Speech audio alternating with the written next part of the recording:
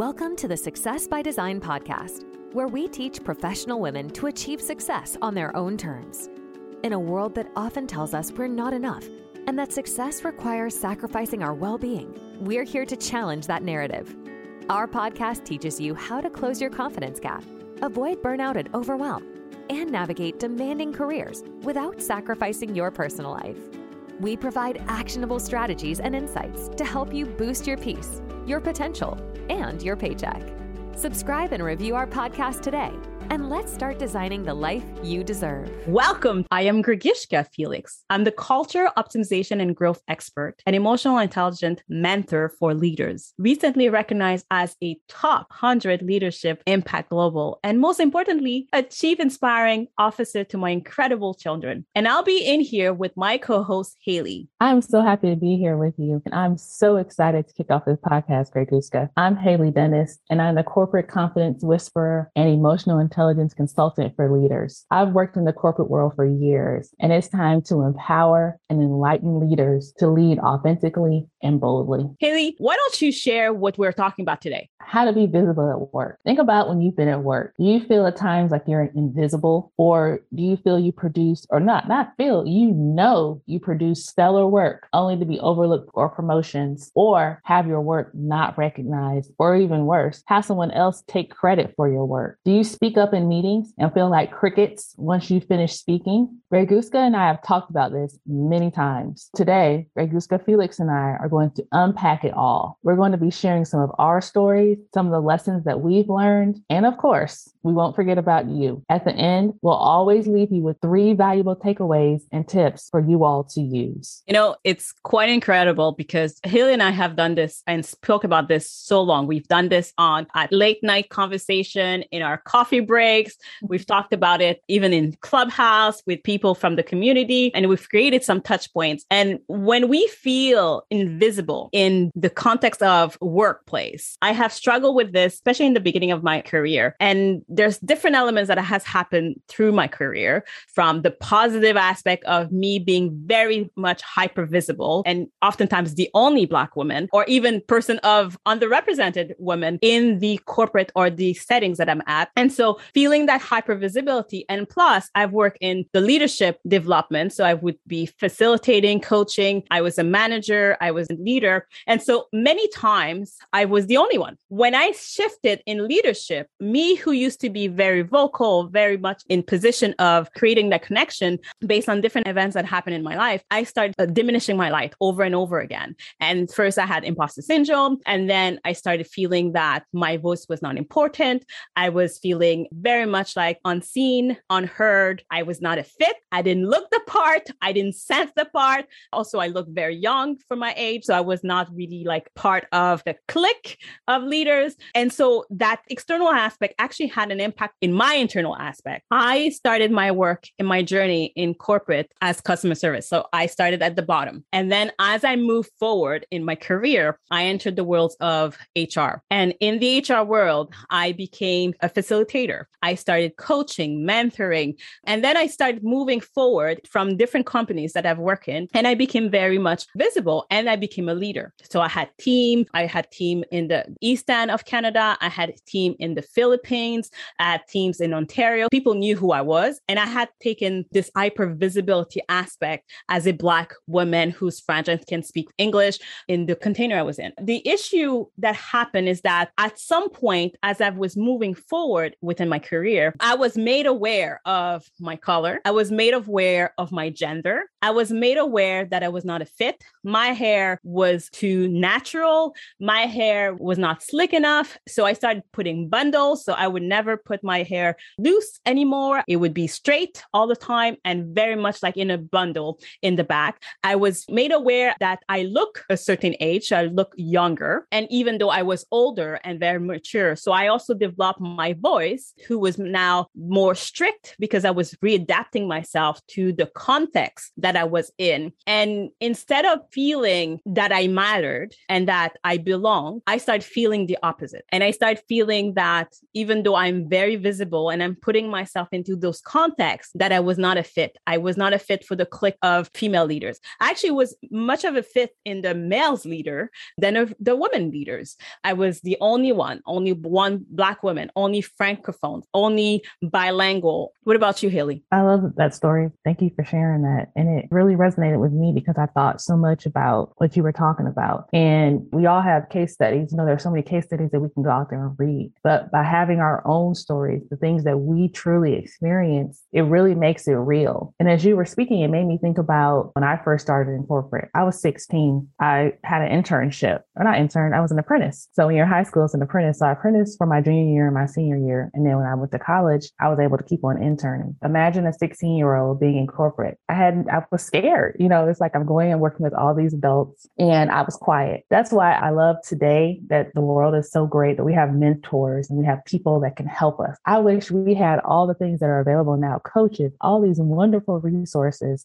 to help young people as they start their corporate journey and go from, starting at the bottom to advancing to leadership roles. I mean, it's so amazing that we have these resources. Throughout my career, again, same as you, I've worked in the finance industry and then I recently was in the tech industry. And of course, being in tech is definitely a male-dominated industry.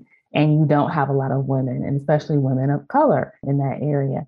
And so I found myself a lot of times when I was on teams, I'm the only woman, and then I'm the only Black woman there. And it really taught me, I learned so much from my experiences. And I had some really great mentors that helped me along the way. And I'm so grateful for them. One thing that I experienced in the tech world is, when you're in meetings and you're speaking and it's basically male dominated. And I was fearful of speaking up because I felt like, first of all, I'm young. Again, as you said, being the young person, I was a younger person. I felt all these people have so much more experience than me. Why would they listen to me? What am I going to say that they're going to listen to? They know more than me. But I never forget one day I had asked someone a question and I saw them get on their computer and go on Google to find the answer. And that was like mind blowing for me because I'm like, they can Google, I can Google, right? So I can find the answer too. And so that helped me to, just that one little instance of seeing that was like, it opened up the world for me because now I can go on Google and I can research and I can find answers and I can speak up and I can share thoughts of what I found. But then I did that. And then I would find myself knowing the answer. But guess what? I would sit there and still be quiet. I wouldn't say anything because I let fear and confidence get me to say, I'm not going to speak up. They're not going to listen to me. So one particular meeting we were in with a vendor one day and they were trying to get something to work and they were trying to brainstorm. And we were thinking they were throwing out ideas. I said a little prayer in my head and I said, I'm going to speak up today. I'm going to say something. And I did. I joined the conversation. And I gave a suggestion. And guess what? One of my teammates said, Hayley doesn't know what she's talking about. So can you imagine how that made me feel? It's like I mustered up all my courage to sit there and say something and contribute to the conversation. And then I she doesn't know what she's talking about. So I had all these thoughts in my head of what I should say, what I could say, what do I want to say? But I didn't say anything. I was quiet. And as the discussion went on and they did some more brainstorming, guess what? The outcome was they chose my idea. And somebody else said, I guess Hayley does know what she's talking about. And then I did say, yeah, I sure do.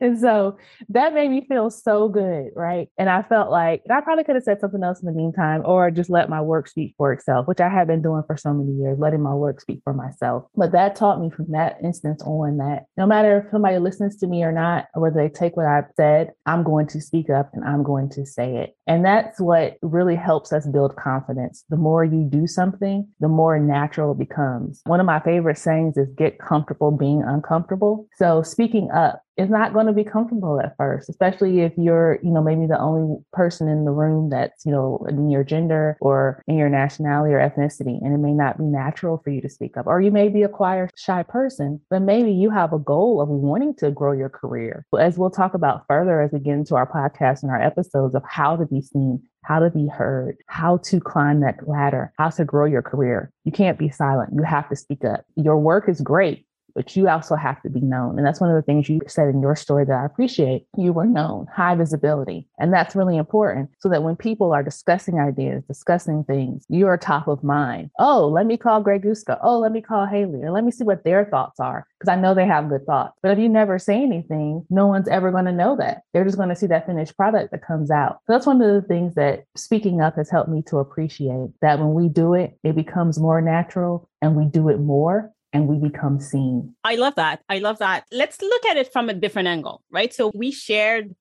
our stories, and honestly, we have so many stories to keep you guys for a lifetime. But the truth is, we're looking at it from our perspective. Obviously, we're kind of biased, right? Within our stories. But when we look at it from the other perspective, so the person that is looking at you, in my story, I was mentioning about not fitting in, right? Or feeling that I didn't fit in. So again, it's my feeling and that's how I perceived it. But someone else who is from those clique, or is like the person who said, well, you don't know what you're talking about. This person might say, well, from their perspective, they don't think that you're fitting and that your communication didn't land. So what would you say from that angle then? That's a really good thought. And it is true, because many times when we think about that, that person, how can they be an ally? How can they change? What can they do? And it comes down to, we think about visibility. We think about some of the things we talked about that come up in my mind, where we talked about cultural awareness versus corporate culture. And we think about the things that we were told growing up about not questioning authority.